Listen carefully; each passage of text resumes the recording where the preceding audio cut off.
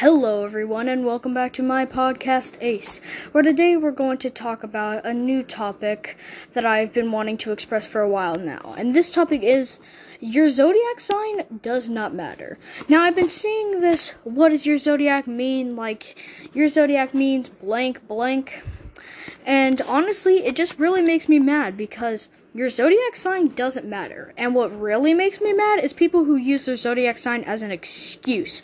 Like, that's not right. Your zodiac sign does not describe you as a person. It describes the month, and sometimes people say it describes your personality. I personally just don't believe that.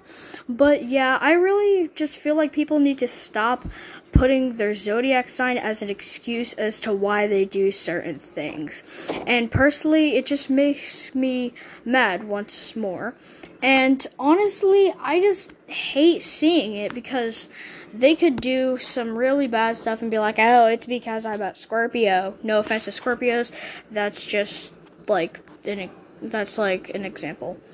But yeah, guys, I really hope you don't use your zodiac sign as an excuse.